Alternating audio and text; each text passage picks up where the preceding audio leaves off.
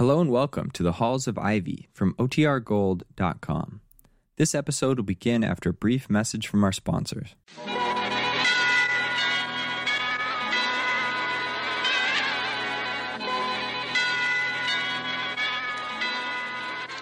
The Halls of Ivy, starring Mr. and Mrs. Ronald Coleman.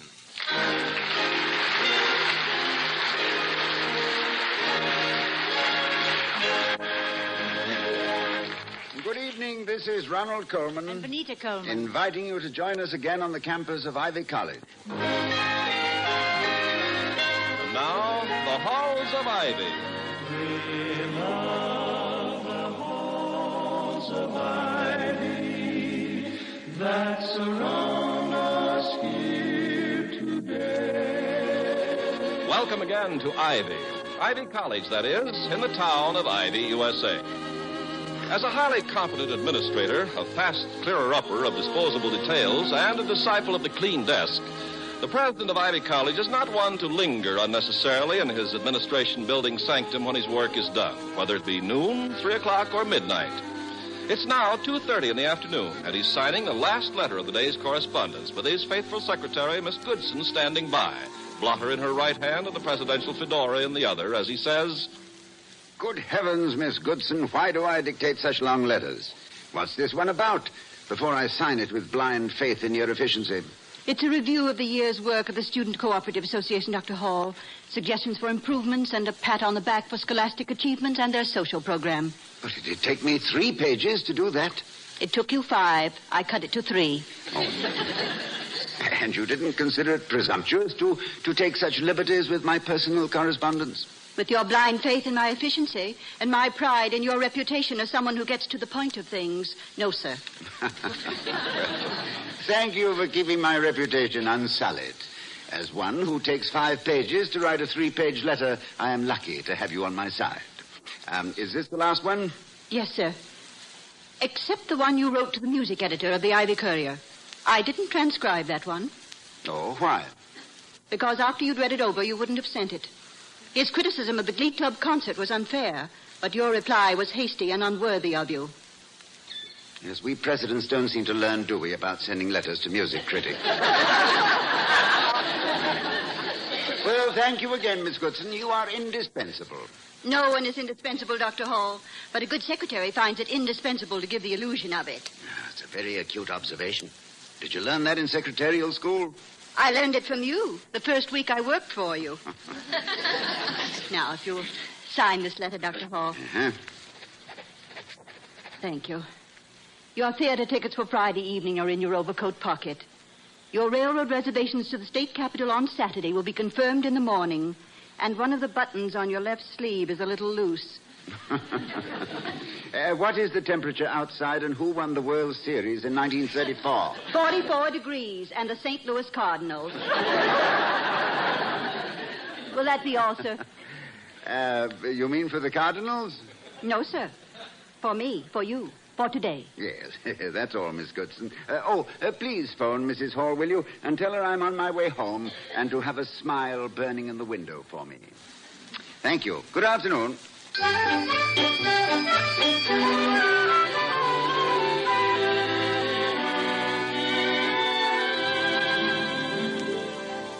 I'm so glad you got away early, darling. And I did have a smile burning in the window for you. You mean Miss Goodson gave you my message literally and verbatim? Absolutely deadpan.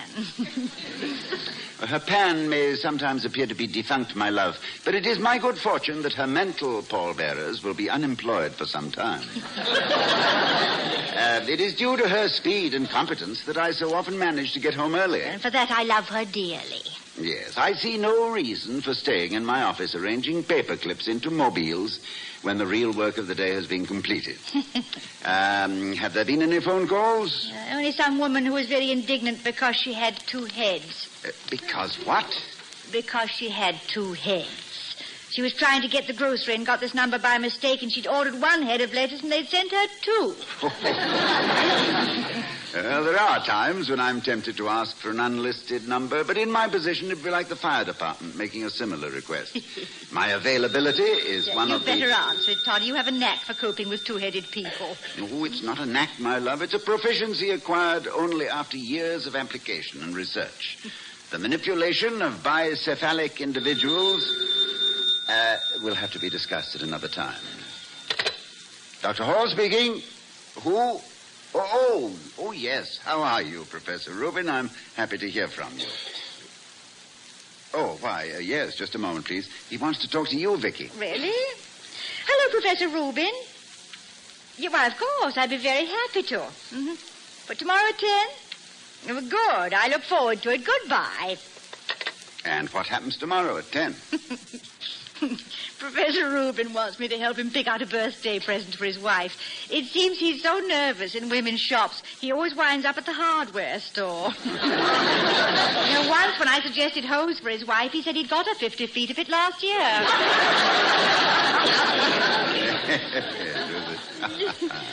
With an adjustable nozzle, I suppose. Yeah. Well, Professor Rubin is a gentleman of the old school. A school which had no classes in sales resistance to feminine fripperies. It must be that in these days of jet transportation, the world is so casually girdled that the informality has taken root. And we are the hapless victims of those corset and hosiery ads which smite us hip and thigh. Yes. Well, you're not so bashful, darling. Or how did you happen to buy me those lovely things for Christmas in exactly the right shades and sizes? For that, my darling, I fortified myself with 5 cups of coffee, gave myself a stern talking to, made out a list, walked firmly out of the house, stopped at the office, and deputized Miss Goodson. Did she blush when you gave her the list? Oh, no, dear. One of the priceless qualities she possesses is an ability to accept any assignment with cool detachment. I am sure that when she learnt about the birds and bees, it was from an elderly ornithologist in a businesslike apiary.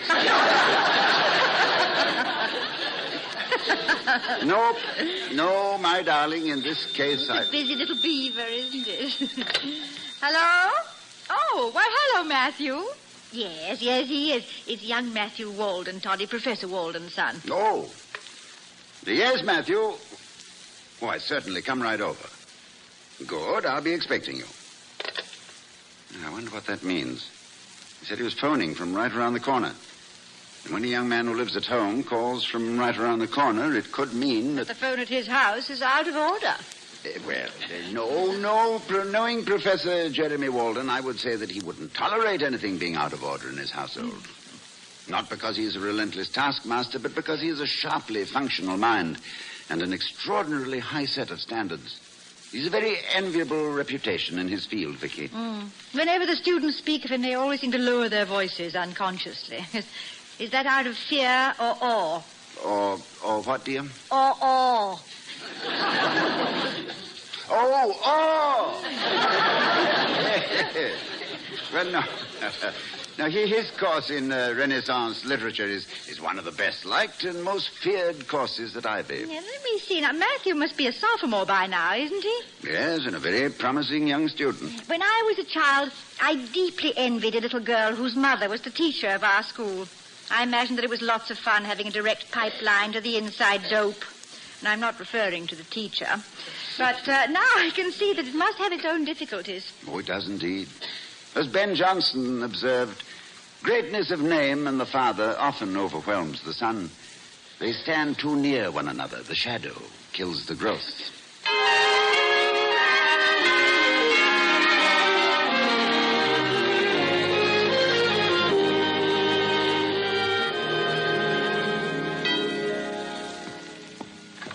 You come right in, won't you? Thank you, Mrs. Hall. Dr. Hall's expecting you in the study. I'm sorry to barge in on you like this. Oh, but- not at all, not at all. We haven't seen half enough of you lately. Well, I'm sorry, Mrs. Hall. I've been working very hard, and I guess I just wasn't... I don't know. Well, don't have a breakdown. It's just an expression of regret. Come along in. Yes, all right. Ah, Matthew, come in. Delighted to see you. Thank you, Dr. Hall. And how is my esteemed colleague, your father? As a matter of fact, Dr. Hall, it's about my father that I... Or maybe I should say it's about myself that I came to... You see, Father and I... I'm not making a very good beginning, am I? Oh, but you are, Matthew. You've already given us a glimpse of the situation, and my husband's like a camera. Give him a glimpse, and he has the picture. Yes, but it sometimes requires a little extra development. Well, I wouldn't have come to you unless I'd tried to work this thing out myself, but I just can't, Dr. Hall. You see, I'm a literature major, and I've always planned to work in the same field as my father.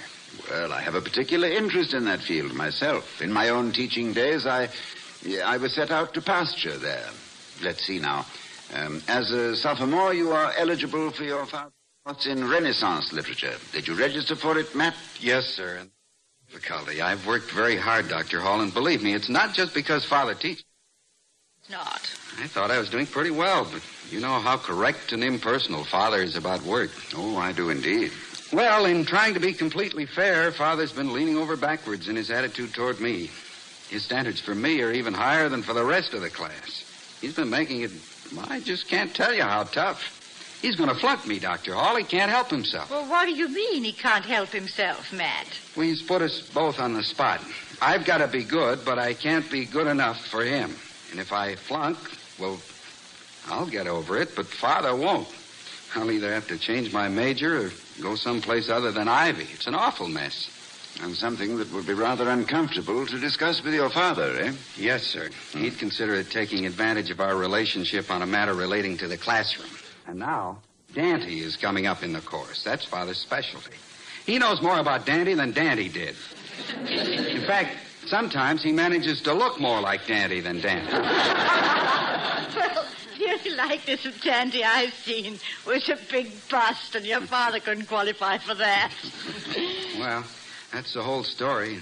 I feel better now that I've told somebody. Well, I know you love your father, Matt, and undoubtedly he loves you. And that's where the trouble is. He's afraid he'll put the heart before the course. Well, now let me give the matter some thought, Matthew. Perhaps I'll be able to suggest a course of action. In the meantime, be patient and keep on working. Yes, sir. Thank you very much, Dr. Hall and Mrs. Hall. Goodbye. Goodbye, Matt. Goodbye. Matt seems to be in quite a spot. Is his father really that grim? No, but Professor Walden is a very exacting teacher. He believes in the value of repetition in education, familiarity through reiteration, like water wearing away stones. Little drops of Socrates, little drops of Dante, little drops of Pope. Drop namer. But, Dottie... It looks as though Abraham is about to sacrifice Isaac. You'd better get out the burning bush. Well, I hesitate to intervene in anything so delicately balanced as a relationship between father and son. I'm inclined to agree with Oscar Wilde's observation that children begin by loving their parents. As they grow older, they judge them, and sometimes they forgive them.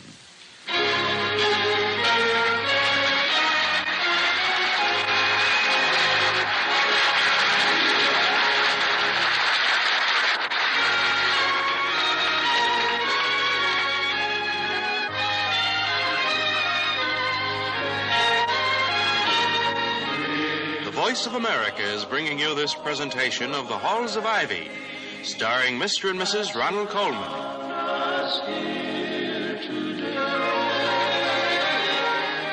It's several days later when we return to the Halls of Ivy. Dr. Hall has been in his study a good part of the morning when his wife Victoria brings him the mail. Here you are, Toddy. Thank you, darling. Anything of interest? Well, there's a letter from the Ivy Exterior Decorating Company. Mm-hmm. They'd like to paint our house with their new non-fading, insect-repellent, vitamin-enriched house paint. Starts out by saying, don't be a shabby neighbor. Shall I read the rest of it? No, dear. Please don't. No, any letter which starts off with such an insulting premise consigns itself to the file and forget basket. If they don't like our premises, I don't like theirs. Besides, a vitamin-enriched house paint is not good enough in these days of super science. No, of course it isn't. They don't even have chlorophyll in it. Obviously an outmoded product. Yes. We must have paint containing chlorophyll, B1 complex, penicillin, sulfur, and assorted antibiotics. In 6 delicious flavors, too. Does that constitute the morning's mail? Well, no, not quite. The Committee on Buildings and Maintenance, headed by Professor Bronson, sends a plaintive little note. It seems that the research laboratory is overcrowded. It's a perennial complaint. The students say a degree of BSc means Bronson's sardine can. There's too much sympathy wasted on sardines anyway. Why do they need elbow room? They don't have any elbows. Well, Vicky, what are we going to do about the Waldens, father and son? Oh, I don't know. But whatever is done, I suppose will have to be done in such a way that the dignity of both Waldens is preserved. I can't appeal to Professor Walden because that would put Matthew in the position of a plaintiff. And I can't counsel Matthew to bear it as best he can because that would imply a criticism of his father. Well, it might not preserve their dignity, but I'd just knock both their heads together. Probably end up by weeping copiously on both their shoulders. Oh, you're underestimating yourself, Vicky. You'd probably handle the situation beautifully. I shall never forget watching a performance in London of a play in which you briefly appeared. Or perhaps I should say a play which appeared briefly with you in it. Which play was that, Toddy? I remember nothing about it except that there was a horse in the third act, which kept nibbling at your long blonde wig.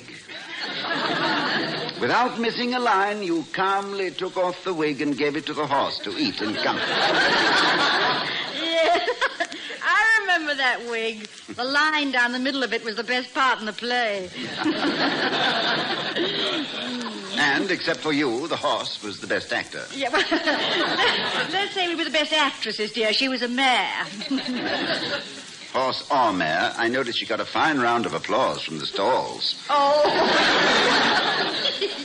What was the name of the production? Madness at Noon? I never did figure out what that had to do with the play itself. Oh, well, the title was all that was left of the original after the rewriting was finished. Oh. Yeah, they should have left the play and rewritten the title. The critics had such a jolly time with it. You know, madness at noon, stupor at midnight, and they'll hate themselves in the morning, and things like that. The titles of bad plays have a morbid fascination for critics. Yeah. I remember a dreadful piece called This Too Shall Pass Away, to which one critic responded, let it not stand on the odor of its going. Well, anyway, I knew the play was closing the next day, so it didn't matter. And Walden and Son will close too, Toddy, if you don't do something about them soon. Well, unfortunately, if Professor Walden flunks his son, I'm afraid he will feel compelled to justify his action by even greater severity toward his students. Yeah, and Matthew would never forgive him. Now, if I could find some way to prove to Professor Walden how intelligent his son really is, and give him an opportunity to commend the boy's work publicly, then perhaps... I know the signs, Toddy. You're way beyond perhaps. You've hatched a big fat plot. Well, I had thought of visiting Professor Walden's classroom on some conveniently routine matter, in preparation for which I've been renewing my acquaintance with Dante. I've got to make sure that I make the right mistakes about him. That is, I will try to be wrong in the right way.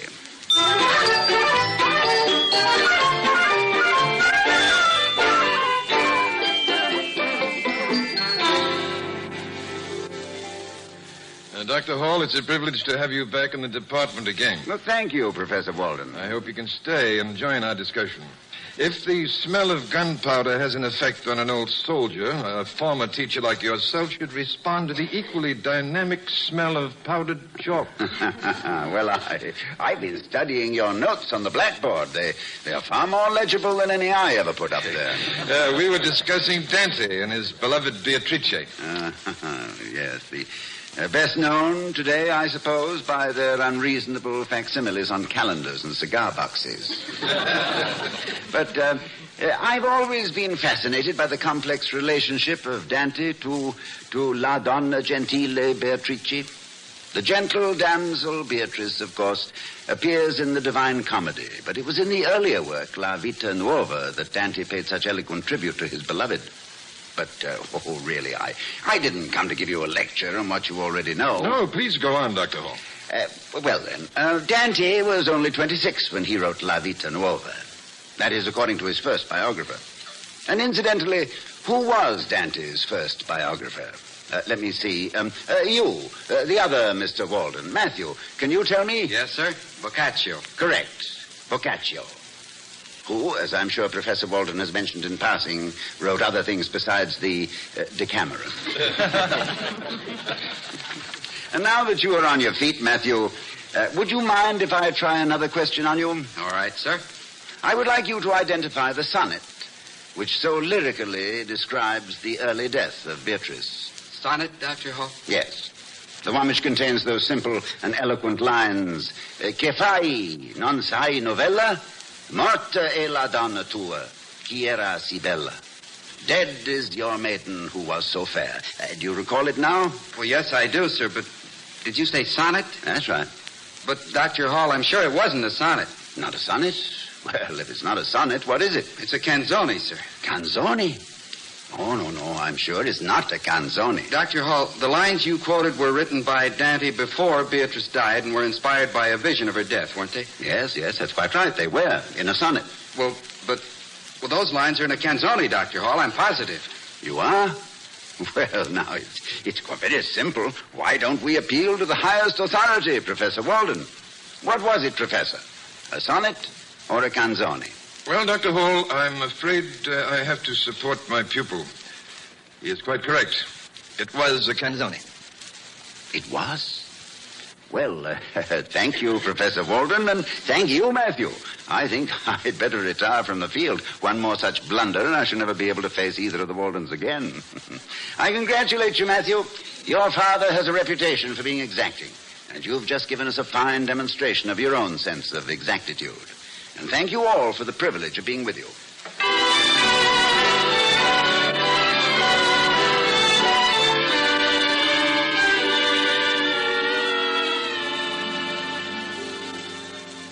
Oh, Toddy, that was perfectly splendid. Now, what was the reaction of the class? Well, they've been perfectly conscious of the emotional drama that has been taking place all semester, Vicky, so they were as delighted as I was with the outcome. Although I must say they were most unconcerned with the fact that my reputation became slightly tarnished in the process. Oh, well, I'm sure it didn't, Toddy. Not even with Professor Walden. Well, I don't know. Professor Walden is such a straightforward and direct man. My devious tactics may have escaped him. Well, I'm sure he's grateful to you in any case. Well, I'll get it, darling. Hello, Matthew. Hello, Mrs. Hall. Is Dr. Hall busy? Come in. We were just talking about you. Ah, Matthew, I'm glad you came by. I wanted to thank you for helping me out of my difficulties this afternoon. You thanked me, Dr. Hall, for what? For picking up your cue so quickly. For being so distressingly accurate in correcting my blunder. About that, Dr. Hall, my father and I have discussed the matter. Oh? And he wanted to make absolutely sure that I was correct, so he looked up the very best authority on the subject. I've brought the reference with me to show to you.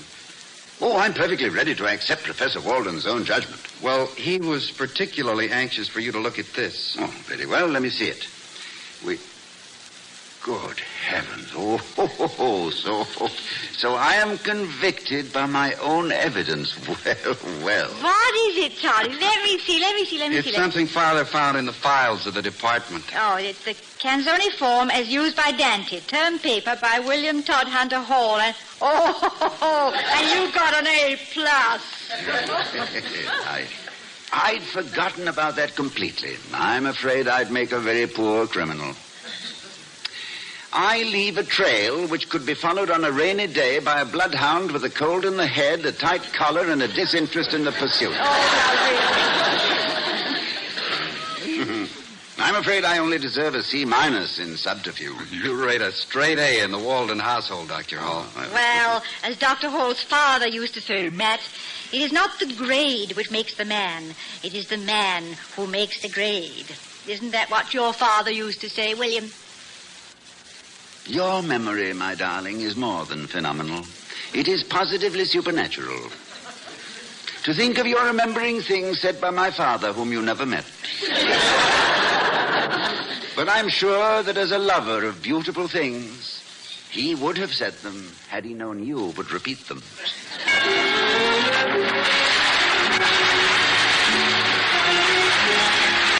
Played by Herbert Butterfield, and Louisa is Elizabeth Patterson. Also heard tonight were Virginia Gregg and William Irwin. Tonight's script was written by Philip Nelson and Don Quinn. Music was composed and conducted by Henry Russell. Ken Carpenter speaking. Oh, we love the halls of that surround us here today. This production of the Halls of Ivy was broadcast with an actual audience present in the studio. We meet far, far away to the hallowed halls of Ivy. Every voice will bid farewell and shimmer off in twilight like the old vesper.